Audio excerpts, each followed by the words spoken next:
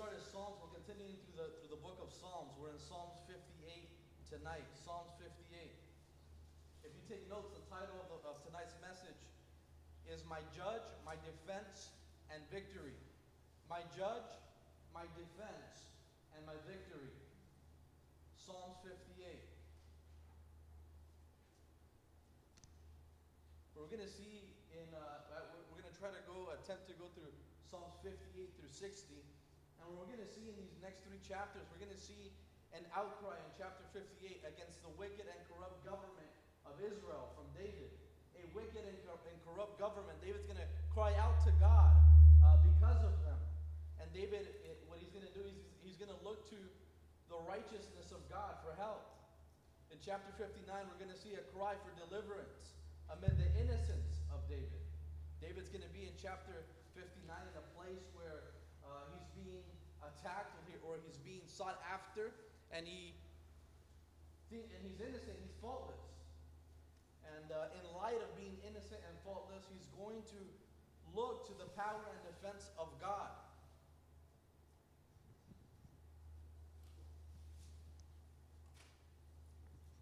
Is that better? And then lastly, chapter 60, we're going to see a plea for the restored favor of God toward Israel. David's going to plead to God. He's going to cry out to God for God's restored favor upon Israel. And how David's going to do that, he's going to look to God as his help and victory. As his help and victory. And what does all that mean for us this evening? Because David, we see, even in the last 2 weeks, we're going through chapters where he's going through not just spiritual warfare, because the warfare is also mental and spiritual, but he's going through physical warfare where King Saul has sent men after his life. And we see that a lot of the chapters of Psalms, David writes when these men are coming after his life, they seek him, right? And what does that mean for me and you, these three different things? Well, David's going to teach us tonight that as believers, our encouragement amid spiritual warfare is this, that we must, number one, trust in the righteousness of God. We must trust in the righteous judgment of God. If you take notes, we must trust in the righteous judgment of God. Secondly, David's going to teach us that we must sing of the power and defense of God.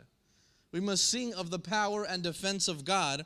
And lastly, we are to anticipate the help and the victory of God. That is our encouragement as believers amid spiritual warfare. We're going to trust in the righteous judgment of God. We're going to sing of the power and defense of God. And we're going to anticipate the help and the victory of God for our lives. Chapter 58 says this. And again, chapter 58 is an outcry against wicked and corrupt government. Wicked and corrupt government. How timely is this chapter for the times that we're living in this country right now? It's an outcry against wicked and corrupt government of Israel. And look what happens here. Do you indeed speak righteousness, you silent ones? Do you judge uprightly, you sons of men? No. In heart you work wickedness. You weigh out the violence of your hands in the earth, David says. So what happens in verse 1 and 2? David directs this psalm to rulers or judges in his time, possibly to Saul's leadership who were seeking after him, condemning him to death or to the death sentence as a traitor. They claimed him a traitor, and they assigned him, or they gave him the death sentence, and they're seeking after his life. And what does he say in verse 1? Do you indeed speak righteousness? And what does he call these rulers? You silent ones? Instead of speaking up, why were they silent? Because instead of speaking up for the innocent, like David, he was innocent, these leaders remained silent. You silent ones, he calls them. They did not speak up for the right course of action when evil was being planned by Saul, right? Go and look for David, kill him. They did not speak up. They were silent, the silent ones. And often speaking up against evil is not good if you want to keep your position or power in government, right? We see that today in our country, in our local and federal government, right? That these men and women, they don't speak up. And maybe because what was once right is now wrong, what was once wrong is now right, right? As we look at it. And what does James tells us as we just finished the book of James on Sunday mornings? James chapter 4, verse 17, therefore to him who knows to do good and does not do it, to him it is a sin. So to these silent ones, because they did not speak up against evil, it is a sin against them, a sin of omission. And then he says, do you speak righteousness? Do you indeed speak righteousness, you silent ones? He asks them a mocking question to challenge their leadership, their decision-making to uphold righteousness. Do you indeed even uphold righteousness, you judges? Do you do this? Right? Do you judge uprightly, you sons of men? He's mocking and challenging their leadership in government, which I think that somebody and that many of us should do to our leaders today. Right? Think about our local and federal governing branches, how their leadership and judgment need to be challenged. And he says to them, do you judge uprightly, you sons of men? Meaning you're just like me. You came out of your mother like I came out of mine. We're just ordinary men. Do you judge uprightly? Do you think that you're holy or righteous, or that you're able to judge according to the law, he tells them? And then what happens in verse 2? No, he answers the question himself. In heart you work wickedness. You weigh out the violence of your hands in the earth. What does David do? First, he asked questions regarding their lack of words, their silence, and ability to judge. Now he challenges their actions and intentions in verse 2. He says, in heart you work wickedness. In their heart, their motive is evil. It is evident and seen in how they weigh out their hands. That's what he says. You weigh out the violence of your hands in the earth. And that's how you know that in their heart, their motive is evil. Their intent is evil. It's seen in how they weigh out the violence of their hands. What does it mean to weigh out? It's to have careful thought and consideration, right? I weighed out that thought. There is careful thought and consideration. And what David is saying, instead of judging rightly this way, by weighing out your decisions, by weighing out how you're going to speak up, instead of doing that, you've weighed out how you're going to raise your hands with violence upon the earth. And he's challenging their leadership here, right? And then it says here in verse 3, the wicked are estranged from the womb. Speaking about these leaders, they go astray as soon as they are born, speaking lies. Their poison is like the poison of a serpent. They are like the deaf cobra that stops its ear, which will not heed the voice of charmers, charming ever so skillfully. He describes their wickedness and points out their problem of these judges, of these leaders. And how does he describe it? He says they're estranged from the womb. The root of their evil hearts and motives exists because of the fallen nature of man, David says. From the very beginning, when they were conceived, when they were born, they've been evil, these men, from the womb. And as soon as they were born, he says, he understood that apart from God, humanity is sinful, including himself. Right? We read in Psalms 51, verse 5, a few weeks ago, where David says, surely I was sinful at birth, sinful from the time my mother conceived me. He says, I've recognized this. I've acknowledged this, that from the moment we are born, we're born sinners. We're born into sin, the depravity of man. And he says, this is why you men, apart from God, you will remain in that state of fallen nature. You cannot judge uprightly. You don't speak up, you silent ones. He says about these men. And the fallen nature of the judges could be seen from their infancy. It says that they go astray as soon as they are born, speaking lies, verse 3. Right? They speak lies. They did not have to be taught to be evil or to lie, just like a child today. Right? You don't have to teach them to lie. Right? You have to teach them to tell the truth. You have to teach them not to lie. And he said it's just like these judges. In verse 4, their poison is like the poison of a serpent. They are like the deaf cobra that stops its ear. See, the lies, David says, they're not harmless. The lies of these silent ones, these silent judges, they're not harmless. They're not innocent. They're like the poison of a serpent, he says. Their poison is like a poison of a serpent. They are like a deaf cobra that stops its ear. See, a lying judge, then and now, right, has the power to condemn someone even to death, right? Lies can be used to oppress the innocent, like David. I mean, think about the stories that we hear about in our very own country. of men and women in our judicial system, in our prisons, that 20, 30 years later, they're found out to be innocent. And they just spent their whole life in prison, right? Because of judges or people who speak lies against them.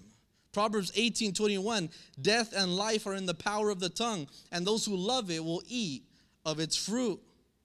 And what is David saying? That these men, these judges, they're poisonous, they're venomous. These judges are venomous and lie to carry out their own agenda. And right now there's an agenda as they seek to go after David and kill him. And it says, verse 4, their poison is like the poison of a serpent. They are like a deaf cobra that stops its ear, which will not heed the voice of charmers, charming ever so skillfully. He says they're like a cobra, like a snake. The wicked judges, they cannot hear. As you know, right? Snakes, they don't have ears. They move according to the vibration of sound. They don't hear sound. They move according to the vibration of sound. And he says, just like a cobra, just like a serpent, a snake, these judges, they turn a deaf ear. They don't listen. They turn a deaf ear to any voice of reason, of proof, of facts. Think about today, the judges that rule our country and governor and presidents, right? And vice president. They turn a deaf ear to any voice of reason and facts and proof. He says it's just like the serpents. They turn away. And they're venomous and poisonous. Just like the judges, right? They create a crisis, right? It's all for a political agenda. It just reminded me of what's taking place in our country today. He says, David says they create a crisis by lying. That's why it says in verse 3, they go astray as soon as they are born, speaking lies. Speaking lies. To do what? To carry forth an agenda as wicked judges and rulers. Right? They create a crisis by lies and then present an answer to the problem in order that they can accomplish their wickedness. They ruin what they infect, David says. They're poisonous, venomous. And then in verse 6 to verse 8, it's funny because he now suggests to God a solution for these judges. And he says, break their teeth in their mouth, O God. Break out the fangs of the young lions, O Lord. Let them flow away as waters which run continually, which he bends in his bow. Let his arrows be, if cut in pieces. Let them be like a snail which melts away as it goes, like a stillborn child of a woman, that they may not be seen, that they may not see the sun. What does David do? He suggests a solution for the wickedness of the judges. He calls upon their ruin. He calls upon the ruin. How does he start there in verse 6? Break their teeth in their mouth, O God. Right? He prays a prayer of vengeance, that God would break their teeth and break out their fangs. Right? The snake and lions. Right? He calls them snakes and then he calls them lions. He says, break out the fangs out of their mouths. Because a snake and a lion both, right? Their power is in their bite. Their power is in their fangs. What David is praying is, he's praying that these wicked rulers will be diminished of their power. Just like if you were to take the fangs out of a lion or out of a snake, they're now powerless. He says, well, diminish the power of these rulers, or God. Break their teeth in their mouth. Break out the fangs of the young lions, O Lord. That they would be completely powerless and run away because they are defenseless. This is the prayer of David. That's what it says in verse 7, that they would flow away as waters which run continually. That they would run away because they're defenseless, because you have broken their teeth, because you have broken their fangs. And when they bend his bow, his arrows be as if cut in pieces, meaning completely strip them of their power and resources, these wicked rulers, right? And then what does he say in verse 8? Let them be like a snail which melts away as it goes.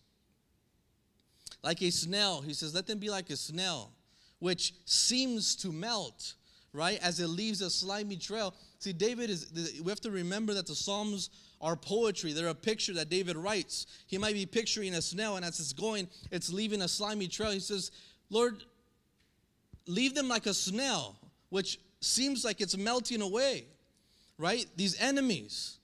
It melts away as it goes, he says. It seems to melt away as it leaves a slimy trail. David prays for a complete removal of these men in power, is what he's saying. Melt them away. And then he says, like a stillborn child of a woman, that they may not see the sun. Why is he praying this against them, these wicked rulers? Because they exist to bring wickedness and venom because of their evil heart. So David prays for their death.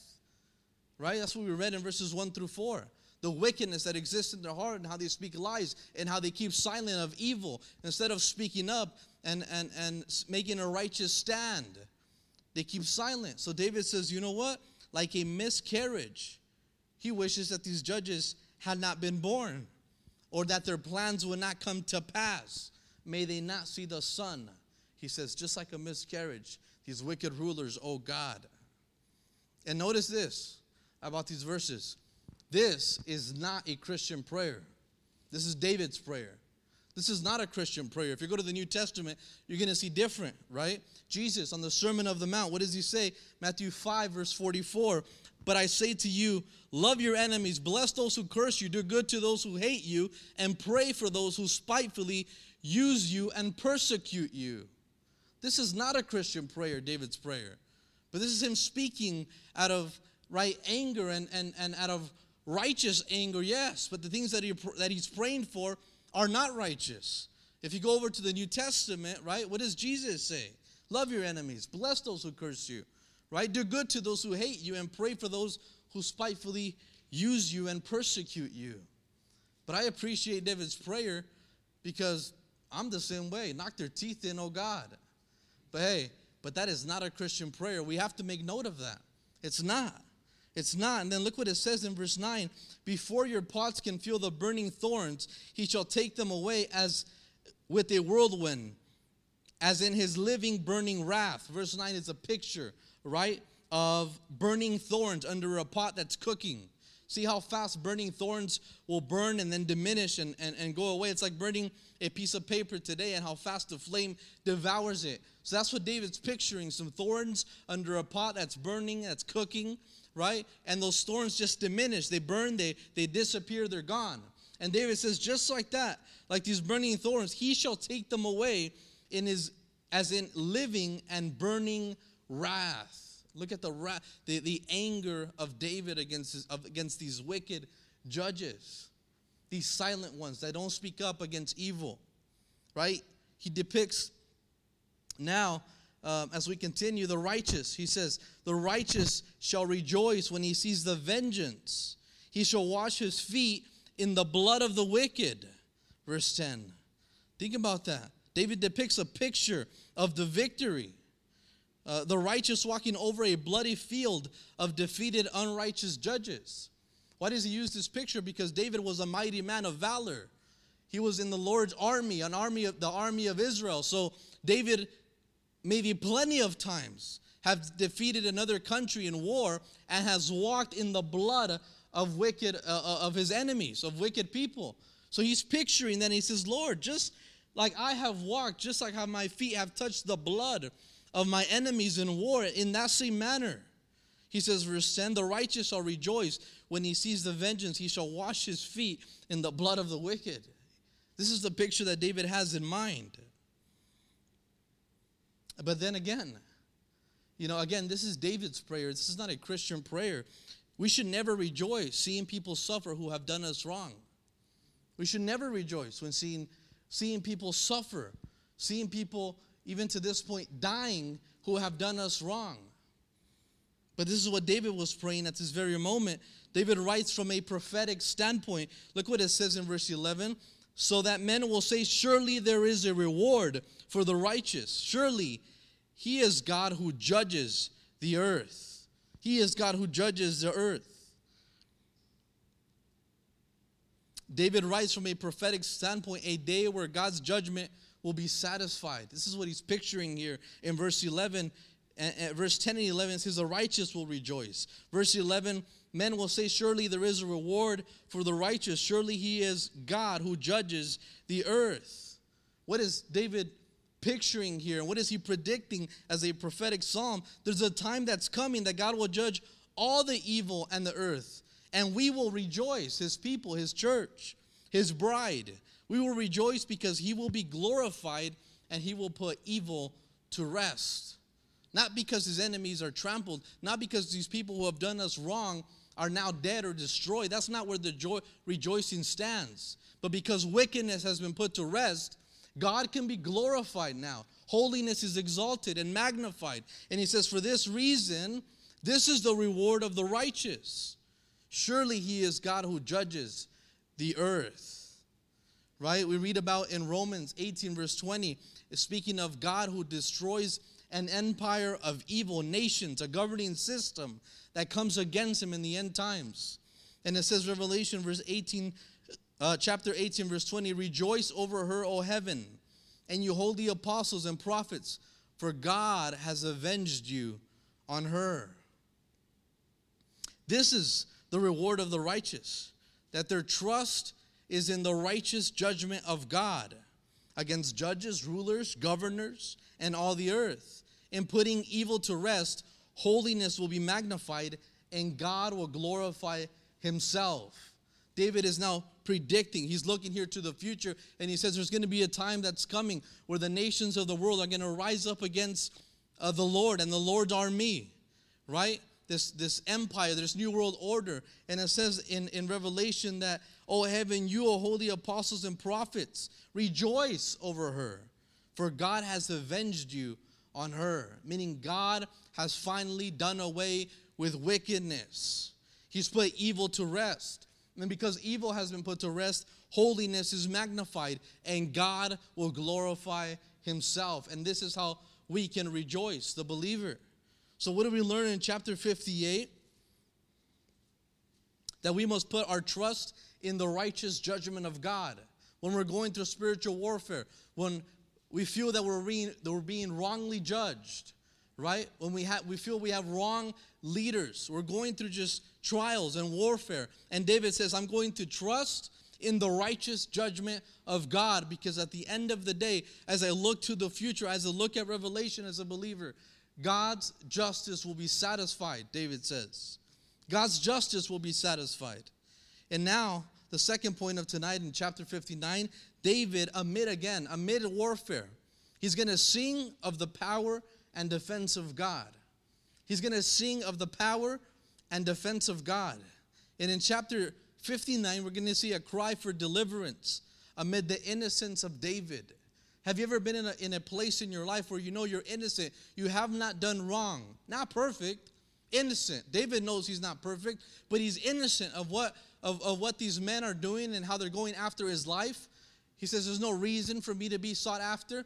And in his innocence, he cries out to God for deliverance.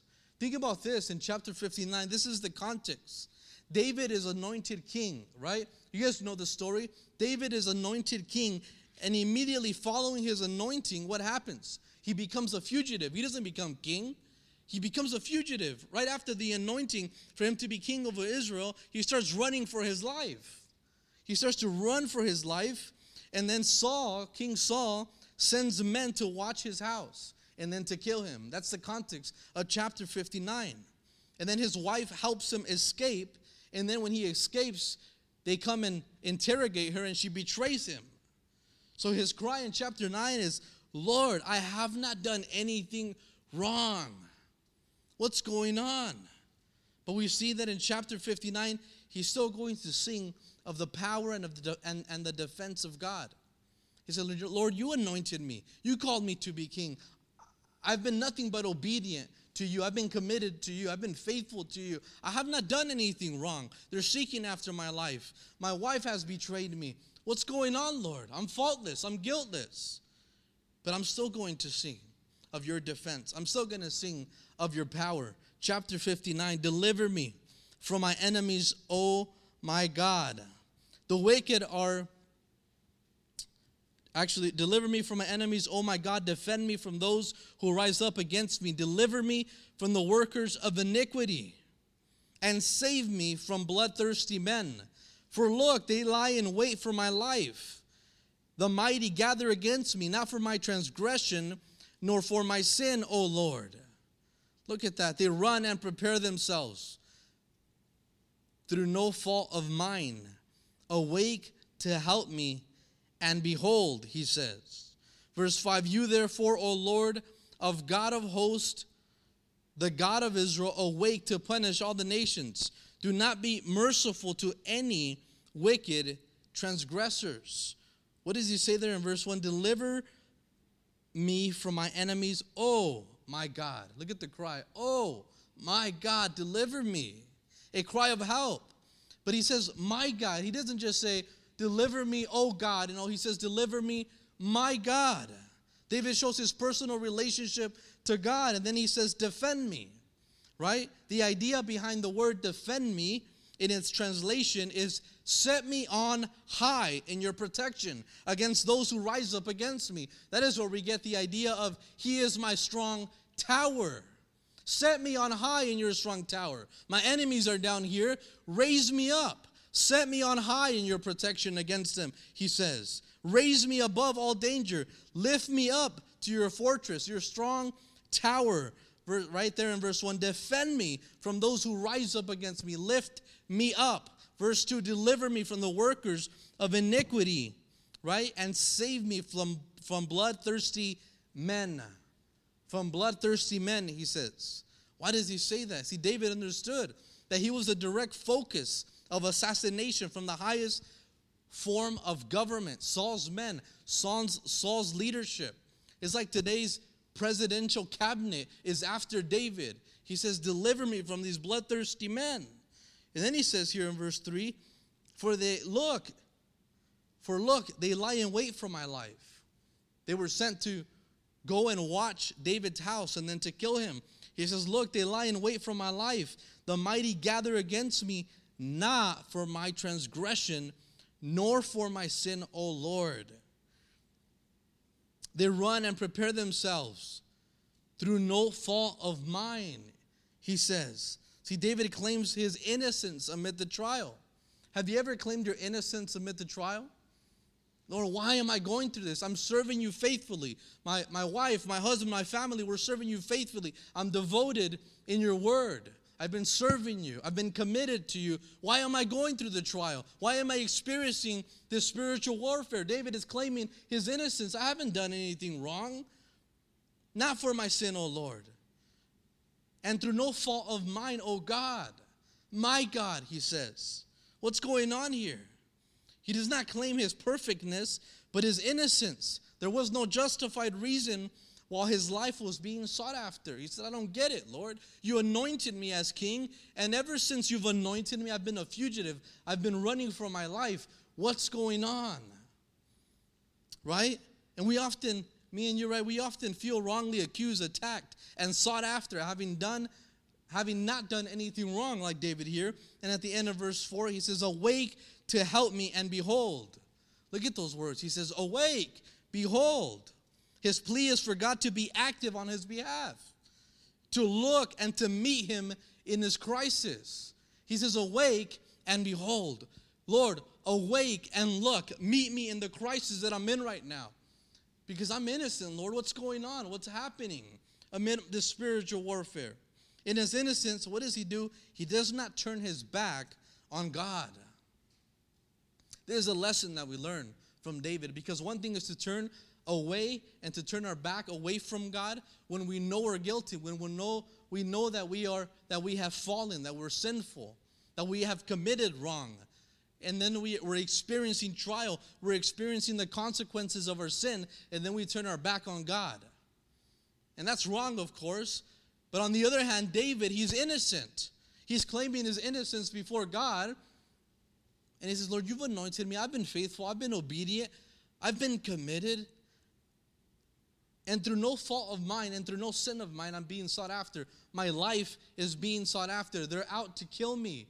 What's going on? And instead of turning his back on God, what does he do? He says, awake to help me and behold. Awake and look. Awake and meet me in my crisis, Lord. In his innocence, he doesn't turn his back on God. He asks for the help of God. And so we see here, there's a lesson here from David amid the spiritual warfare that we would go through in our lives. And then what happens in verse 5? You therefore, O Lord, God of hosts, the God of Israel, awake to punish all the nations. Do not be merciful to any wicked transgressors. Look at the name he gives the Lord. O Lord, God of hosts, God of angelic armies is what that means. Think about that. God of angelic armies. Think about angels, armies of angels, military of angels. He said, God, you're the God of militaries of angels.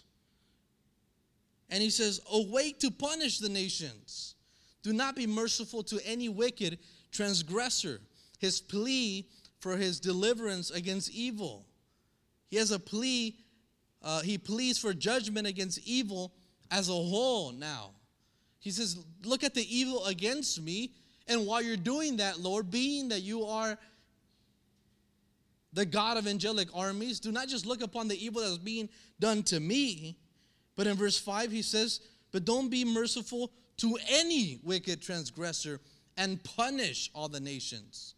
While you're at it, Lord, look at the wickedness that's happening in the earth, in the world, and punish it and do away with it and diminish it. Right?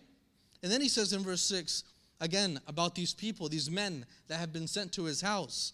At evening they return, they growl like a dog, and all go around the city. Indeed, they belch with their mouth, or they foam at the mouth like a dog. Swords are in their lips, for they say, who hears? Look how he describes these men that have been sent to his house. They've been sent, it says, in the evening they return, meaning they've been there all day, and in the evening they returned again. And they growl like a dog, and they go around the city. Like they're waiting for me, Lord. In the evening, they're still here. They're waiting for my life. Indeed, they foam, they belch with their mouth. Swords are in their lips, for they say, who hears? What does he say about these men? That the cleverness of the wicked and evil cannot be hidden from God. We're going to see that in verse 8. They say, who hears? As they foam from the mouth and as they growl like a dog, it says that he says about these men that they say, well, who hears? Who knows my motive? Who knows what I'm up to? No one does. But in verse 8, we're going to see that David says, but you know, God. You know their motive. You know their heart. And what is David? He compares them to dogs. He says, these evil men that seek his life are like dogs. They roam around his house. They foam at the mouth with evil intent. And they think they cannot be heard or seen. What does it say at the end of verse 7? For they say, who hears? Who knows what I'm up to? But then in verse 8, what happens? But you. He says, but you, O Lord, shall laugh at them. You shall have all the nations in derision. I will wait for you, O Lord, his strength, for God is my defense. My God of mercy shall come to meet me. God shall let me see my desire on my enemies. Now what happens here? This is God's response to the men that seek David's life. What is it? That the evil motive of the heart cannot be hidden from God, David says. It says that the Lord will laugh in mockery. It says, but you, O Lord, shall laugh at them. You shall have all the nations in derision, in mockery. You're going to laugh because nothing can be hidden from your sight. No motive of the heart can be hidden from you. You will laugh at them, O Lord. And then he says in verse 9, I will wait for you, O you, his strength, for God is my defense. In the King James Version, that verse reads this way, because of his strength, I will wait upon thee, for God is my defense. So in the King James Version, it reads that because of his enemy's strength, verse 9, I will wait on you, O Lord, for God is my defense. There's that word again, defense, like in verse 1, defend me, or defense. It's the idea, again, of a fortress or of a strong tower. Set me on high so that my enemies cannot get a hold of me. Set me on high. Set me in be my strong tower. Be my fortress. It's the idea of, for God is my defense, or defend me. And then in verse 10, he says, for my God of mercy shall come to what? Meet me. Isn't that what he was praying? He says, you're going to come to meet me, O Lord. God shall let me see my desire on my enemies. My desire on my enemies. What is David saying? He's going to come to meet me. God is not afar off. Therefore, his mercy is attainable. That's what we see in verse 10. My God of mercy shall come and meet me. Meaning his mercy is attainable. The Lord is not far off. He's going to meet me in the trial. He's going to meet me in the crisis. He's going to meet me in the spiritual warfare. Amid the evil against him, he was confident that God would come to meet him in his trial. And then he gives us 2 titles for God, for any believer in distress or in spiritual warfare. God, my defense, my fortress, my strong tower, right? First he says, God, my defense, and then he says, God, my mercy. God, my mercy.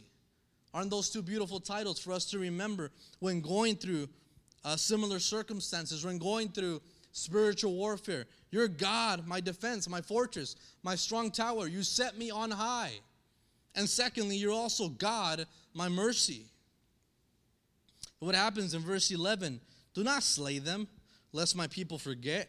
Scatter them by your power and bring them down, O Lord, our shield. For the sin of their mouth and the words of their lips, let them even be taken in their pride.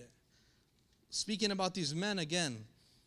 And the cursing and lying which they speak, consume them in their wrath. Consume them. Look how he's writing about these people that have come against him. Consume them, that they may not be. And let them know that God rules in Jacob to the ends of the earth. What do we see in these verses? David desires that the defeat of his enemies will bring glory to God. Isn't that what he says in verse 11? Do not slay them, lest my people forget. Scatter them by your power. Scatter them by your power. And he says, don't slay them, lest my people forget. David is saying, go before me. Drive them away. He says, scatter them. Drive them away. That my people may see your power. He says, Lord, glorify yourself in this situation. As I'm going through the warfare, as I'm going through the situation in my life, don't just do away with it. Don't just kill them. Actually, scatter them. Show your power so that my people may see your power on my life, your power on behalf of the nation of Israel. Shouldn't that be our prayer as well amid the crisis? Not just, Lord, do away with it. Not just, Lord, would you end this season in my life? But Lord, can other people see the power, your power in my life, and then glorify you and magnify you as you meet me in this crisis? He says, scatter them, lest my people forget, he says. Let them see your power. Scatter them by your power and bring them down, O Lord, our shield. For their sin of their mouth and their words of their lips, let them even be taken in their pride. Against verse 12. And for the cursing and lying which they speak, consume them in wrath. Consume them. Look at these words. He says, consume them, and then he says, let them know that God rules in Jacob to the ends of the earth. He says, punish them so that they know that you govern Israel, not them. Look at that promise for us this evening.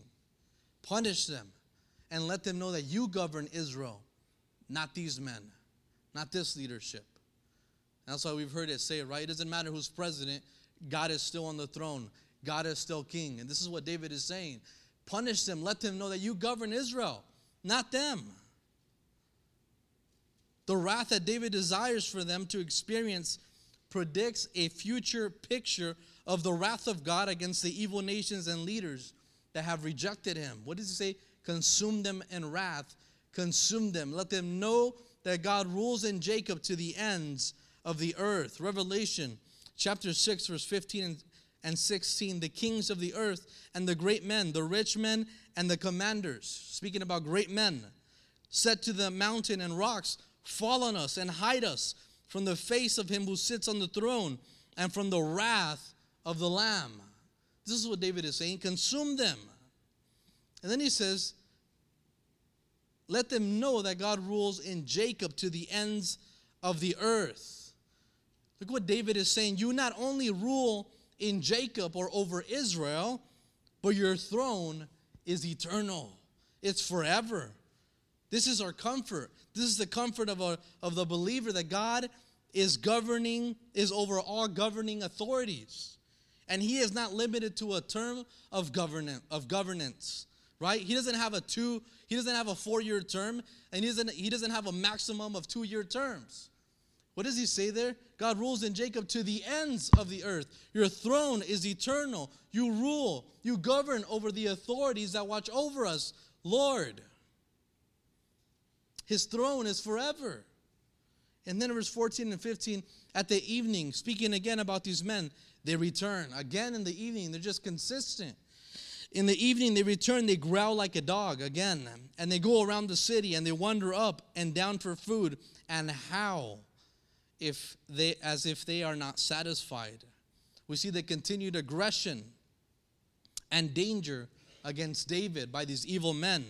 He says they're growling, they're howling, they're waiting until evening for his life. Think about that. They're waiting until evening for his life.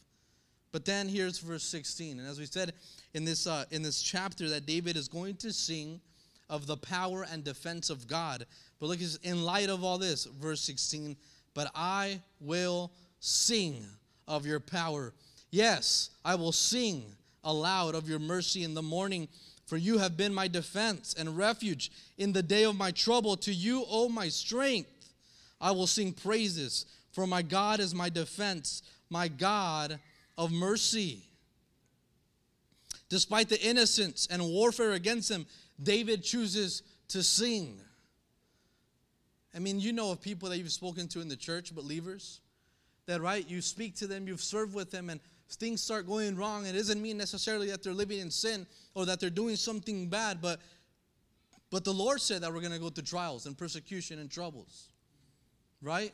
And in the midst of all that, you see people who turn away from God, who step out of the ministry. David says, no, I will sing of your power. I will sing aloud of your mercy in the morning. He does not complain. He doesn't curse or turn his back on God. He was anointed by God, and since then, his life had been sought after faultlessly. He was innocent. But even then, he chooses to worship God. In light of the evil men growling and howling in verses 14 and 15, they growl and they howl, he says. He will sing of God's power. They will wait for him until evening, it said. But David was confident that he would be able to sing of God's mercy in the morning. He says, they wait for me until evening, but Lord, I already know because I'm singing of your power that I'm going to be able to sing of it in the morning. Because of your power, because of your mercy, this is what I'm going to sing about. God has proved to be his defense, his fortress, his strong tower. And instead of allowing his heart to be filled with fear, he chose for his mouth to be full of praise. This is what David does amid the trial. The enemies are coming against him. They're attacking him. They're surrounding him. He's in the midst of spiritual warfare. And instead of complaining or turning his back on God, and instead of his heart being filled with fear, he says, I'm going to open my mouth and it's going to be full of praise. It's not that the dangers were not great enough. Of course they were. They're waiting till evening. They want to take a hold of his life. So it wasn't that the dangers were not great enough, but David could only sing because of the power and defense of God, which was greater on his behalf, right? What does he say? I will sing of your power. Yes, I will sing aloud of your mercy in the morning, for you have been my defense, my strong tower, my fortress. You have set me on high and refuge in the day of my trouble. To you, O my strength, I will sing praises. For God, again, is my defense, my fortress, my strong tower. You set me on high, my God of mercy. In the midst of his spiritual warfare, first in chapter 58, he speaks about these evil judges. And he says, I'm going to choose to trust in the righteous judgment of God against them, because at the end of the day, we see that God's justice will be satisfied. In chapter 59, he says, you know what? These evil men are coming against me and all this evil, and they're plotting to kill me. And amid all this warfare, and as I'm running for my life, and I'm sinless, and I'm faultless, and there's no reason for them to come against me. And even in all that, I'm going to choose to sing of the power and of the defense of God for my life. I'm not going to be full of fear. I'm going to be full of praise. I'm going to be full of worship, right, is what he's saying there. And then lastly, chapter 60, he's going to anticipate the help and the victory of God. Notice that he's going to anticipate. He's not yet in the power and the victory of God. He's going to anticipate it. And in chapter 60, we see a plea for the restored favor of God toward Israel. David and the armies of Israel have fought against foreign armies and have experienced some defeat in chapter 60. And David knew that when God fought for Israel, there was assurance of victory. That was a given. Whenever God is on our behalf, we're going to have victory, David knew. And if they were defeated, it was likely because of their separation of God. So now his plea is like, we've been defeated. We must have separated from God somehow. And now his cry and his plea is for restoration. Lord, if we have separated, then restore us and restore to us your favor. In verses 1 through 4, he's going to speak about his defeat. In verses 5 through 8, he's going to speak about the promises of God. And in verses 9 through 12, he's going to anticipate his victory with God. Look what it says in verses 1 through 3. Oh God, you have cast us off. Look how he feels. You have broken us down. You have been displaced, or restore us again. Look at that prayer. You have made the earth tremble. You have broken it. Heal its breaches, for it is shaking. You have shown your people hard things. You have made us drink the wine of confusion. Here's a cry for restoration. David knows that God is displeased. What does it say in verse 1? You have cast us off. You have broken us down. You have been displeased. Lord, we know that this defeat, it's only because we've separated from you. You're displeased right now. Then he says, restore us again.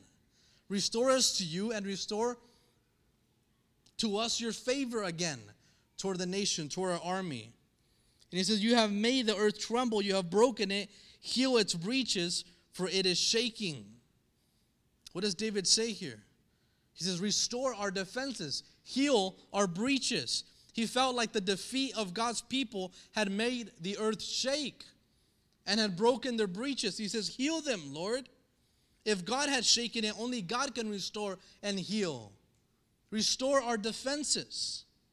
You have shown your people hard things. You have made us drink the wine of confusion. Their defeat was hard to understand. His people were in confusion. They were amazed at their defeat as if drunk with wine. He says, what happened? Lord, you're supposed to be on our behalf. When you're on our behalf, we always have the victory. Look what happens in verse 4. You have been a banner to those who fear you, that it may be displayed because of truth. That your beloved may be delivered. Save with your right hand and hear me. Wow. David places his hope in the help and victory of God. You have been a banner to those who fear you.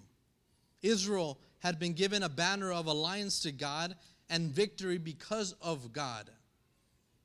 You guys know one of the names of the Lord, right? Jehovah Nissi, the Lord our banner, or the Lord our victory. He says, you have given us a banner to those who fear you, David says, that it may be what? Displayed. This is a banner that we are to wave and display because of the truth, he says. As he anticipated the help of God, the banner should be waved for the world to see its truth, to display God's favor, power, and victory for Israel. And then he says, verse 5, that your beloved may be delivered. Save with your right hand and hear me. Here David understands. He knew that the nation of Israel was still God's beloved. And he says, Lord, you're our banner. You're Jehovah Nissi. You're our victory. We're going to wave that banner, Lord. And then look what happens in verse 6 through 8. He speaks about here now the promises of God. God has spoken in his holiness. This is what God said. I will rejoice.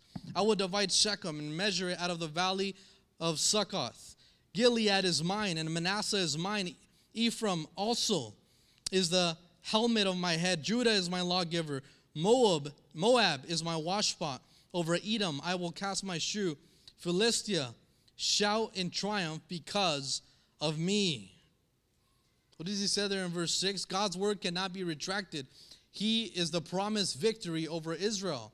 Look what it says in verse 6.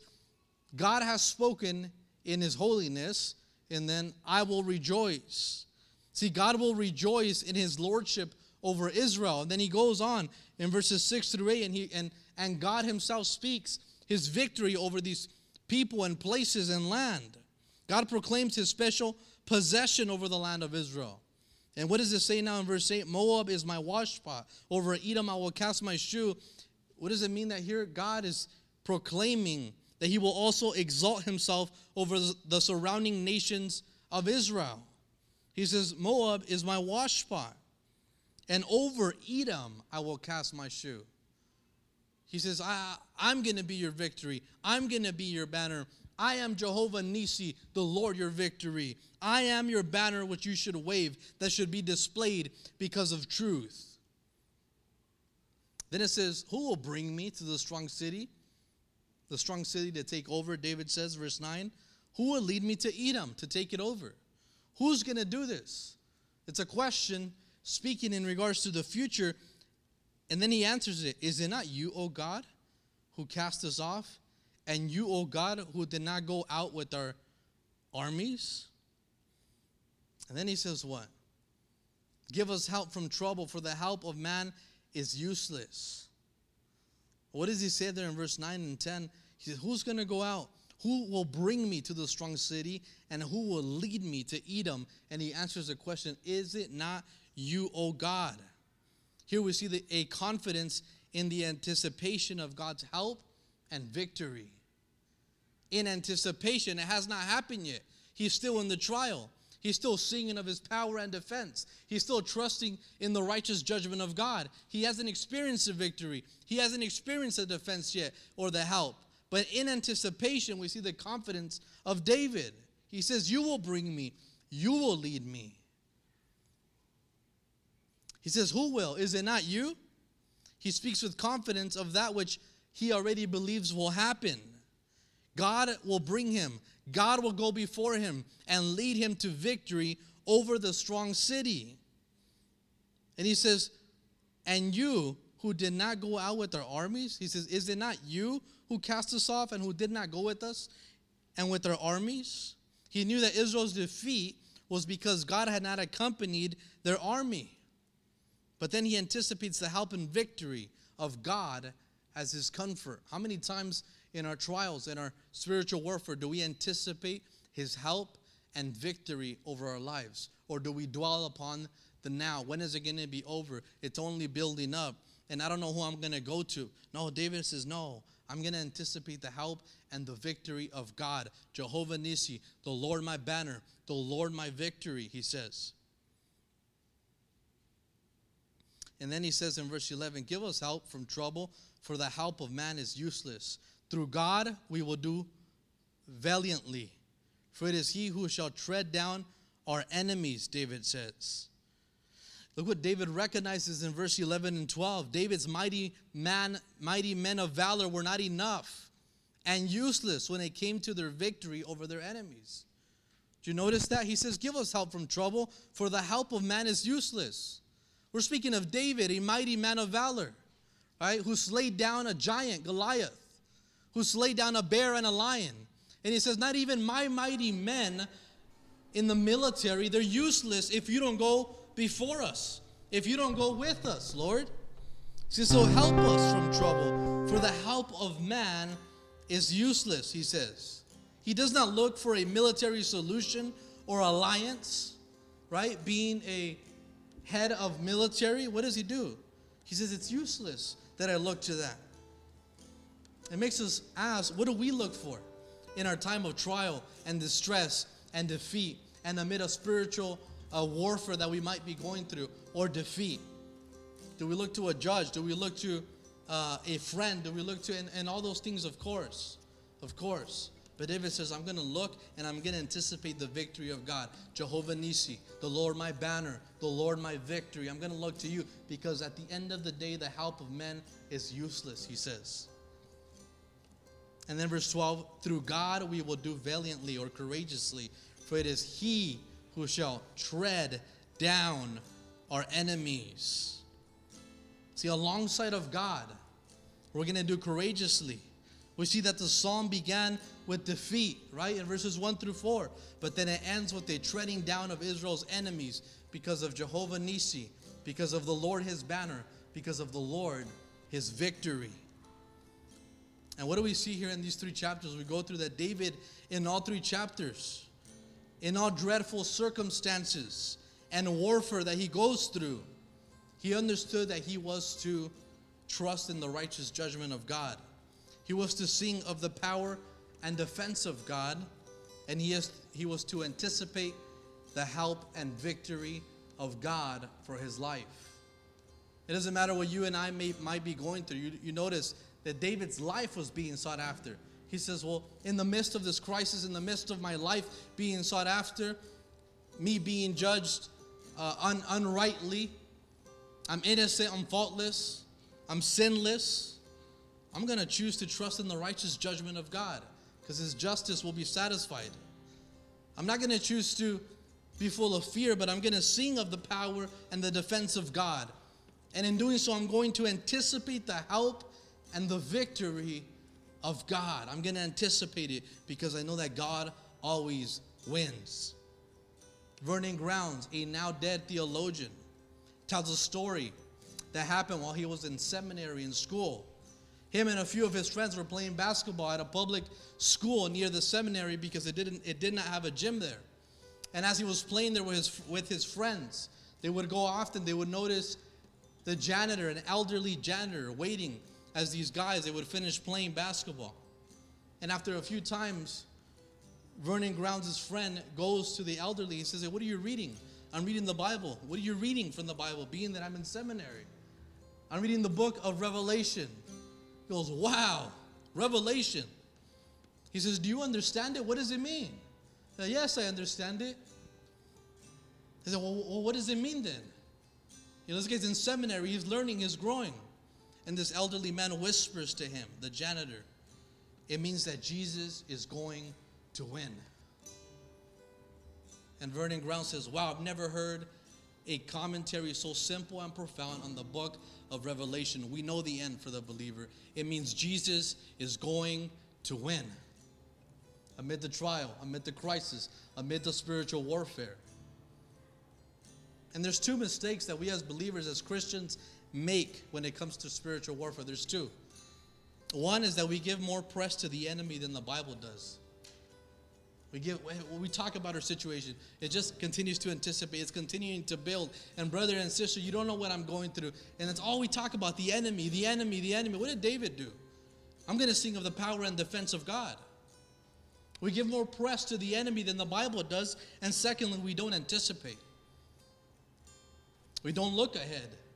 He will have the victory in the end. Amen? Let's pray.